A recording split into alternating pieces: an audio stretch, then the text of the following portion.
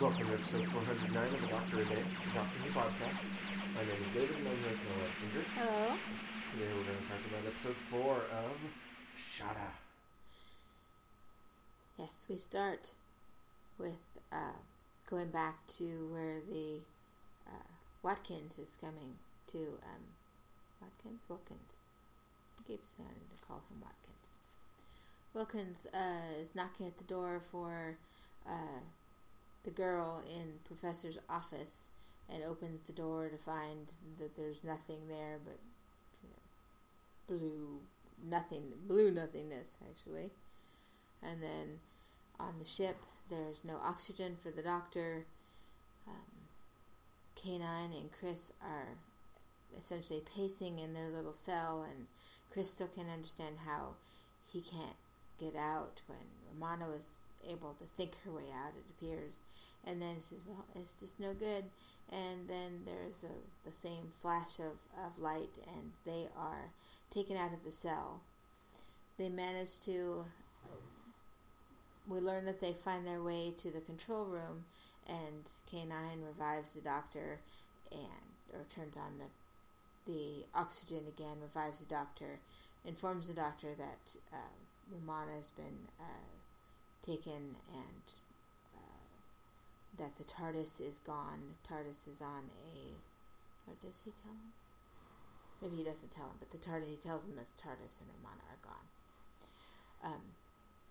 Romana and Skagra are on a large command ship, a carrier ship, he calls it. And Skagra says how he realizes that he needs Time Lord technology to see what the Time Lords are hiding. On the ship, she sees the creatures called the Krarg. Sees one of them form. They form out of like carbon plates, just covered with these like scales that are made of carbon and are can be different colored or reflective. The doctor takes off in the invisible ship, and unbeknownst to him, there's a Krarg materializing in the ship. The doctor tries to follow to the carrier ship, and is dismayed to discover that the journey will take 3 months or something like that. So he works with the ship to realign its drive so that it can go anywhere at any time. And once he does this, we hear a familiar noise, like the TARDIS, and the ship materializes where he needs. So Claire has awakened on the floor, where she fell in the transport. She gets up and starts looking around a bit, sits down, and is startled by Professor Krarg popping up from behind a chair, and he seems to be in his night clothes, and including nightcap. And he says, "Oh, what have you done with my machine?" And he goes over to the controls and looks at him, and then turns and smiles at her and says, "Tea?" Skagra is using the information from the sphere on the carrier ship, and he's reading the info from the doctor's mind. He gets frustrated because one word keeps showing up, insoluble, I think is what the word was. Insolvable. Okay. And he's not able to find out anything, but then he realizes that the book is going to be the key to finding this most feared Time Lord criminal. Doctor and the crew of the invisible ship prepare to dock. When they do, the Krarg has materialized and it bursts into the control room. Doctor boosts K9 power with an extra cable, and K9 is told to blast him and hold him off. Claire asks exactly who are you to the professor. She's not met him before, so he says who he is and kind of when he is. He says, I am and will be and have been Professor Chronotis. And he says, we Time Lords just don't have a good explanation for, or good vocabulary for describing this situation we find ourselves in. And she doesn't understand him. And he says, well, it's kind of being timeless. He says, he's kind of outside of time. And he says how he has very old TARDIS. He rescued it virtually from a scrap heap, and he's not supposed to have one anyway. And again, he sees that she's really confused, so he tries to explain a little more and says that he's kind of a, does he say ghost? He's an enigma, a kind of an anomaly in an enigma. A paradox.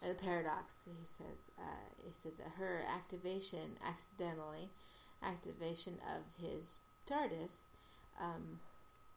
at just the right point, it crossed his timeline, or he would have been just into nothingness. So he was suspended in this time field of the machine that she set off. He says how he had lent the book to Chris, and he realized that it was a very dangerous book, and he needs to get it back. The book is the key to Shada. Shada is the ancient hidden prison of the Time Lords, and people were made to forget it because of the danger. And he says, well, we must find this book. Skagra must be stopped. And she says, exactly, what would be, what is he after? What is there in prison? And he says, it's not a what, it's a who. So Skagra is still reviewing files, reviewing info, and he's not gained much more information from the sphere. So he takes the sphere and Romana, and they head back to the TARDIS. Chris and the Doctor leave the ship and go to the carrier ship. In the carrier ship, we hear a recording of the International Space something center. It's been quarantined, but all procedures have been set in place. The same recording we heard from the beginning episode, and then we realize that even though they're walking through a very desolate, derelict ship, it's the same think tank that Skagra left originally.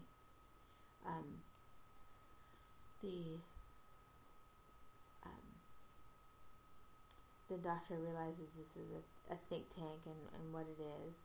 And they go into the main room where the controls were, and the Doctor discovers the controls and starts to look at them, saying, "Oh, it's quite fascinating, or quite interesting." And Chris says, he's just fascinated by all this, and it seems more commonplace to the Doctor, and he's just overwhelmed. And they turn and they realize that neither of them had seen that there are 5 old and wizened men in the room, kind of clinging to each other, and so these 5 others are alive from the think tank. Skagra reads more on the book, and as he reads the book, he realizes that the center console of a TARDIS is moving as he turns the page, and then further realizes that as he finishes the book, when he turns the last page, it should take him to Shada. So the other 5 had their minds taken by Skagra. Skagra informs the carrier ship, the command ship,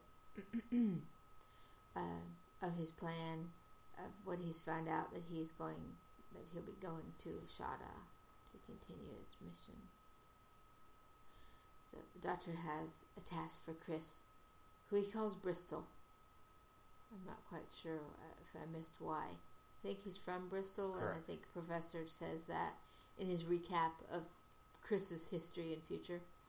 I have a favor to ask of you. It might not be very comfortable, but we soon see that the Doctor has set Chris in one of the chairs of the think tank around the console, and one of the other men is there as well when the Doctor turns the controls on. They're going to try to discover what happened to them and who they are, etc., by linking them to the machine. The one awakes from his trance and says, "Skagra," and so the Doctor comes over to talk to him. K9 is still trying to hold off the Krarg in the bridge, or the ship's bridge main control area. The old man introduces himself as Caldera, one of the great intellects of his time, of the galaxy, and I forget what he said his great field of study was, but he then introduces the other four as other great minds and great thinkers of the universe, and the Doctor kind of shakes hand, touches a shoulder, and one touches both cheeks of one older man, and then kind of just does a hand signal to the fourth in a way of greeting them. And then of course the other was Dr. Skagra. Caldera says he was a geneticist and cyberneticist, and also a theologian, but they didn't really know where he came from or where he hailed from, what else about him, just that he paid really well to set up this think tank, and he asked them all to come there in order to do this mind transference, and they built the sphere, but by the time they built the sphere, they realized it was too late, and he stole their minds as well. K9 is running out of power. Caldera says how Skagra told him that he needed one more mind to make his think tank complete and achieve what he wanted. And he tries to remember and comes up with the name finally he needed: Solieven, the master criminal. K9 retreats because he's out of power and he can't hold back the Krarg anymore. Chris awakens, and the Doctor asks how he is, and he's brilliant. He's never felt better, he says. The Krarg follows K9. K9 is drained. He can't fight it off anymore, as the Doctor asks. So the Doctor tries to reach the controls, and the Krarg threatens him, and then comes closer and closer. It's a large, very big overlapping panels, and the panels are all kind of reflecting a fiery orange and red in its covering, and it's advancing on the Doctor. And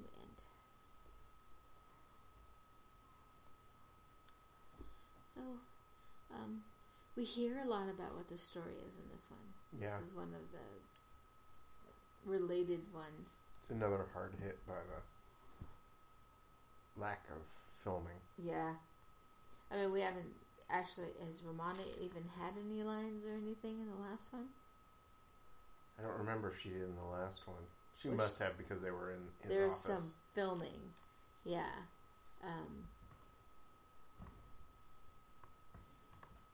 And she got abducted in the last one. Yeah, she gets abducted. So we at least see her in the last one. In this one, we only see some still shots as he's looking through the globe, or through the sphere, to try to read information. She's kind of pictured, but there's no live action scenes and no scenes with her, really. Mm-mm.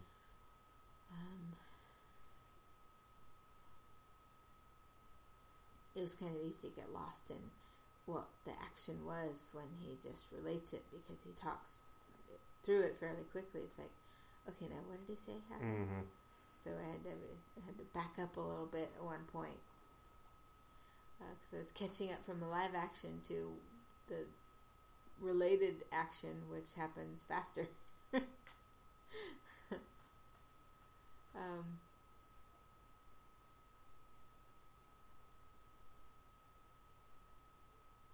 I don't know. Something seemed a little convenient in this one. Something seemed a little. Like what? It seems a convenience to me that the Doctor is able to take over the invisible ship and turn it into a TARDIS. Yeah.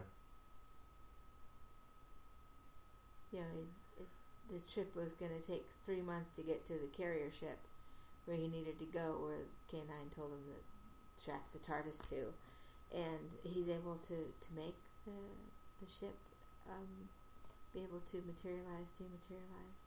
Well, except that if Skagra was such a fan of a Time Lord, he may have figured out how to do basic time travel. There are issues with that, I understand. Yeah. But so why, that's why I wonder, so why did the ship tell the Doctor then take 3 months to get caught up to the other place? True.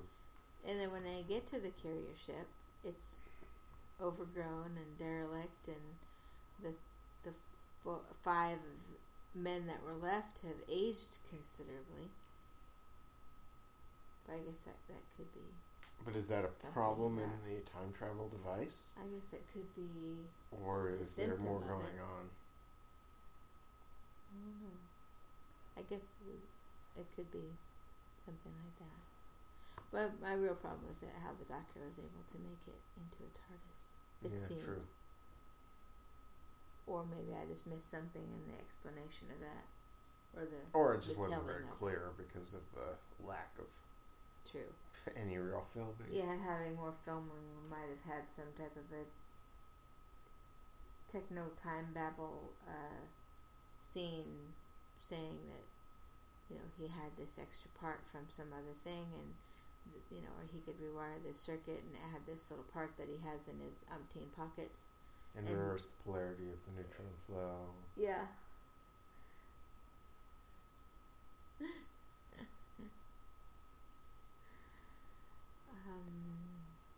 And then some things were fairly commonplace.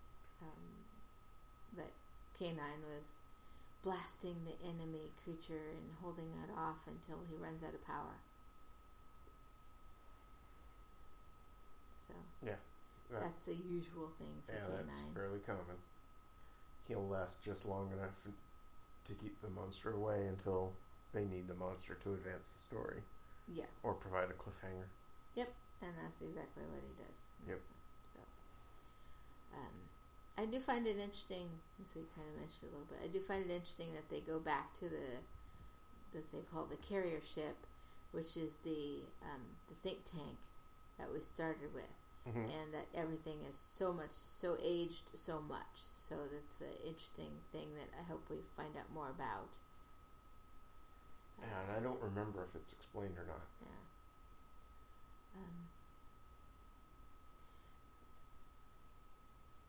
What do we think of the professor being kind of stranded in time? See, that's where I thought you were going with convenience. When he was departing. I was thinking of that too. It's convenient that, he is kind of snatched up by his TARDIS, his time spirit or whatever. Do we want to guess he means something like that? Maybe. That the spirit of his Time Lord self was caught in this accidental activation of his TARDIS. So that he can be there to help and direct Claire. Kind of a ghost in the bottle, kind of. Ghost in the machine. Well, and it could just be a side effect of, dying in the TARDIS? Could be. We don't know that about Time Lords, so it could be that the residual spirit, whatever allows them to regenerate, maybe, is before it found its way home, since it had been past its regenerations, that it was able to be picked up. I guess I have less problem with that being as convenient as the ship and the Doctor. I could reason through the Time Lord mystique of stuff we don't know, figure out how this might have happened. But again, some of the Time Lord abilities are for writing expedience. Yeah. They put it in there just to get them out of a bind that they've written themselves into. To be honest, that's how we first got regeneration, really. Yeah. William Hartnell needed to leave the show.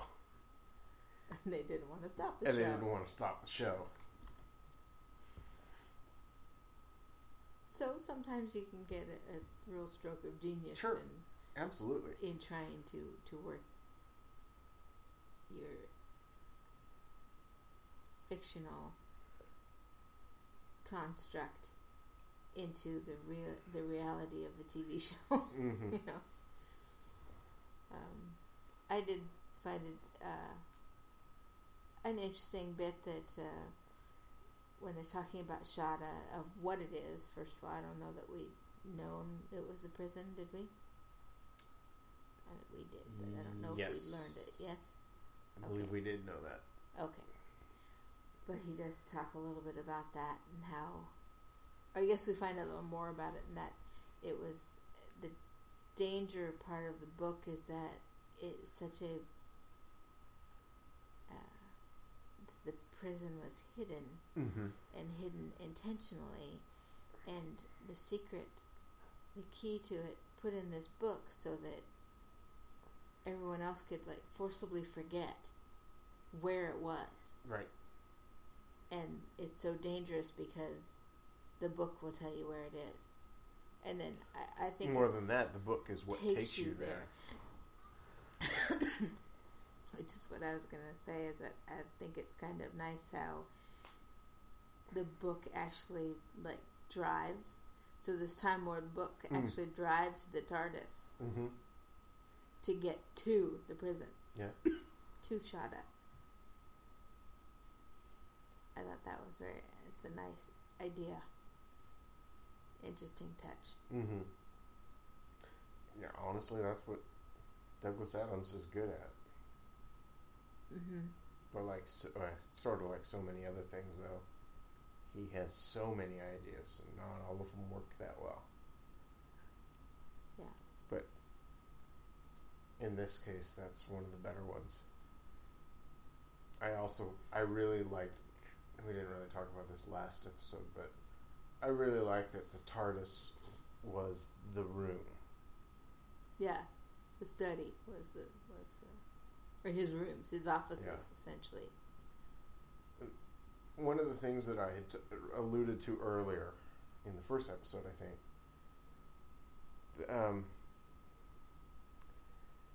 the Doctor landing his TARDIS inside Professor Chronotis's office means we had a TARDIS within a TARDIS.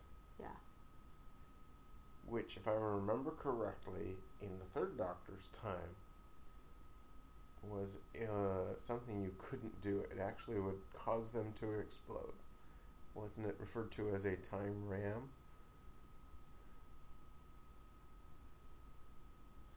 Or was that when they were trying to materialize two TARDISes at the same point? Isn't that what this is? Sort of? Yeah, maybe not. Or materialization at the same time. Whereas this TARDIS has been in place. Okay. I don't mean at the same time as in the same day. I mean at the same second materializing. Maybe. Is what I was thinking of. And I think it was him and the Master having that problem. Well, I know for a fact, too, that we're going to see the TARDIS within a TARDIS come back. Yes. Later. I remember something like that happening, too. But didn't he already do that? Materialize inside the Master's TARDIS, or the Master materialize inside his TARDIS? Maybe he did. I think that he's already done that, the third Doctor. I think it was they were both trying to materialize the TARDIS as the Master and the Doctor. Okay. Because, in future episodes of the Fourth Doctor, I know there's some TARDIS within a TARDIS activity. Late Fourth Doctor, right? Yes. Sorry, realize nodding my head is not going to help you. Yes. Late Fourth Doctor. And then I think it's really kind of cool that we get introduced to these great minds of the universe, or whatever, who was put in this think tank. It's kind of sad, really, that they've been stuck there for so long, it seems, and had their intellects gathered and taken into this sphere.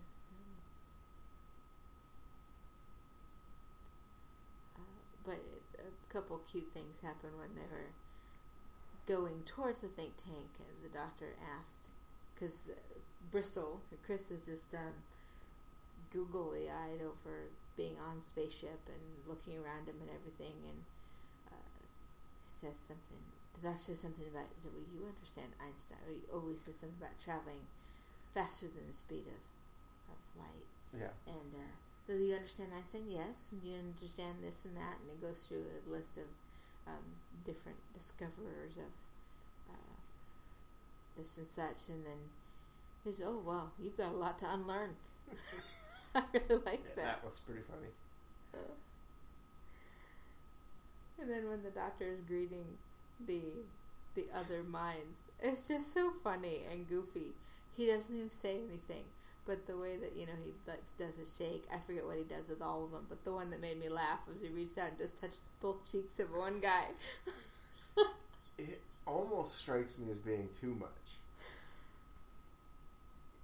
but it is kind of humorous. Yeah. But if you focus on what Caldera is saying and he's introducing them, you could kind of miss it. I just thought it was nice little touch. Yeah. And then does a little, fist in the air, little salute kind of to the last one who's standing farther away that he can't reach. It's like, hello, hello.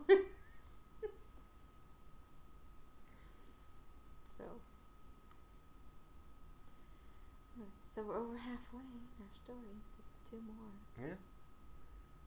See where we go. Do you have anything else before the cliffhanger? I don't think so. I don't write anything else down. Do you? Mm-mm. So cliffhanger. Big carbon scaly reflective monster that we don't really know too much about coming after the Doctor and Chris.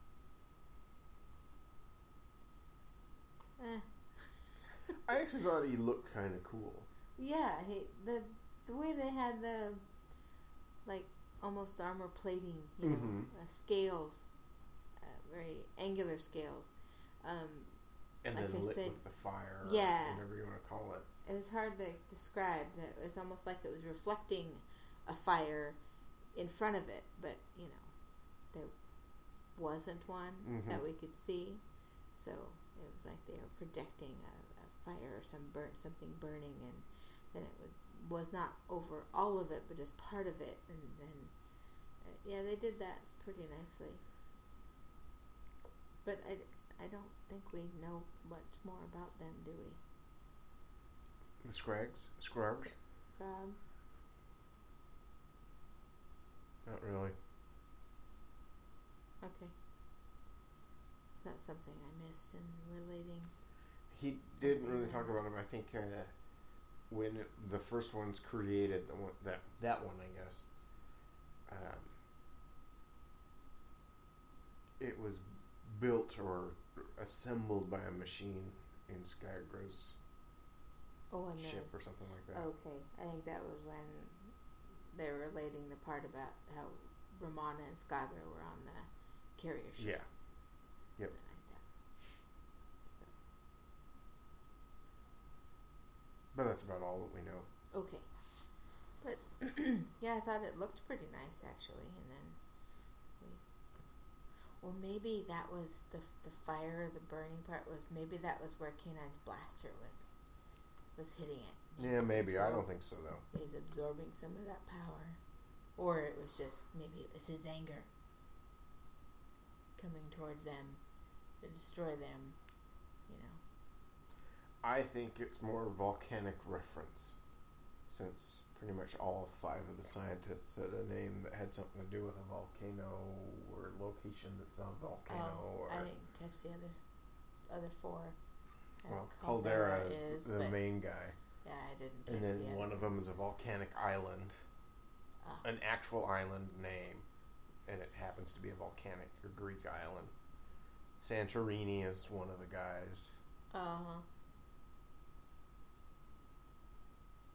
And I can't remember the other 2 now. Ia, I think, was one of them, which is like a town on a volcanic island. And then the last one was something similar.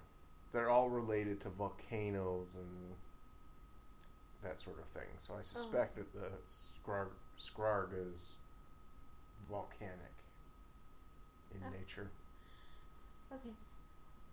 Good. I didn't catch that. I heard Caldera. It's like, that's kind of interesting that it's an actual thing for a name, because that's not usual for Doctor Who, really. Right. Like Skagra. You know, they've come up with they have more alien sounding, more fictional sounding names, than having them be named for an actual item, or, having a noun for the name of it, was kind of unusual. But I didn't catch the others, that they were related to a volcano. So that's interesting. And good enough for, having to have the monster, a creature coming towards them. At least it looked nice, and was fairly interesting, and we don't know that much about him, so we could certainly want to find out more. So as effective as the creature ending could be in this one. Akrotiri was the last one. Oh. And the first one was Aethera. Just took me a while to find them. Okay.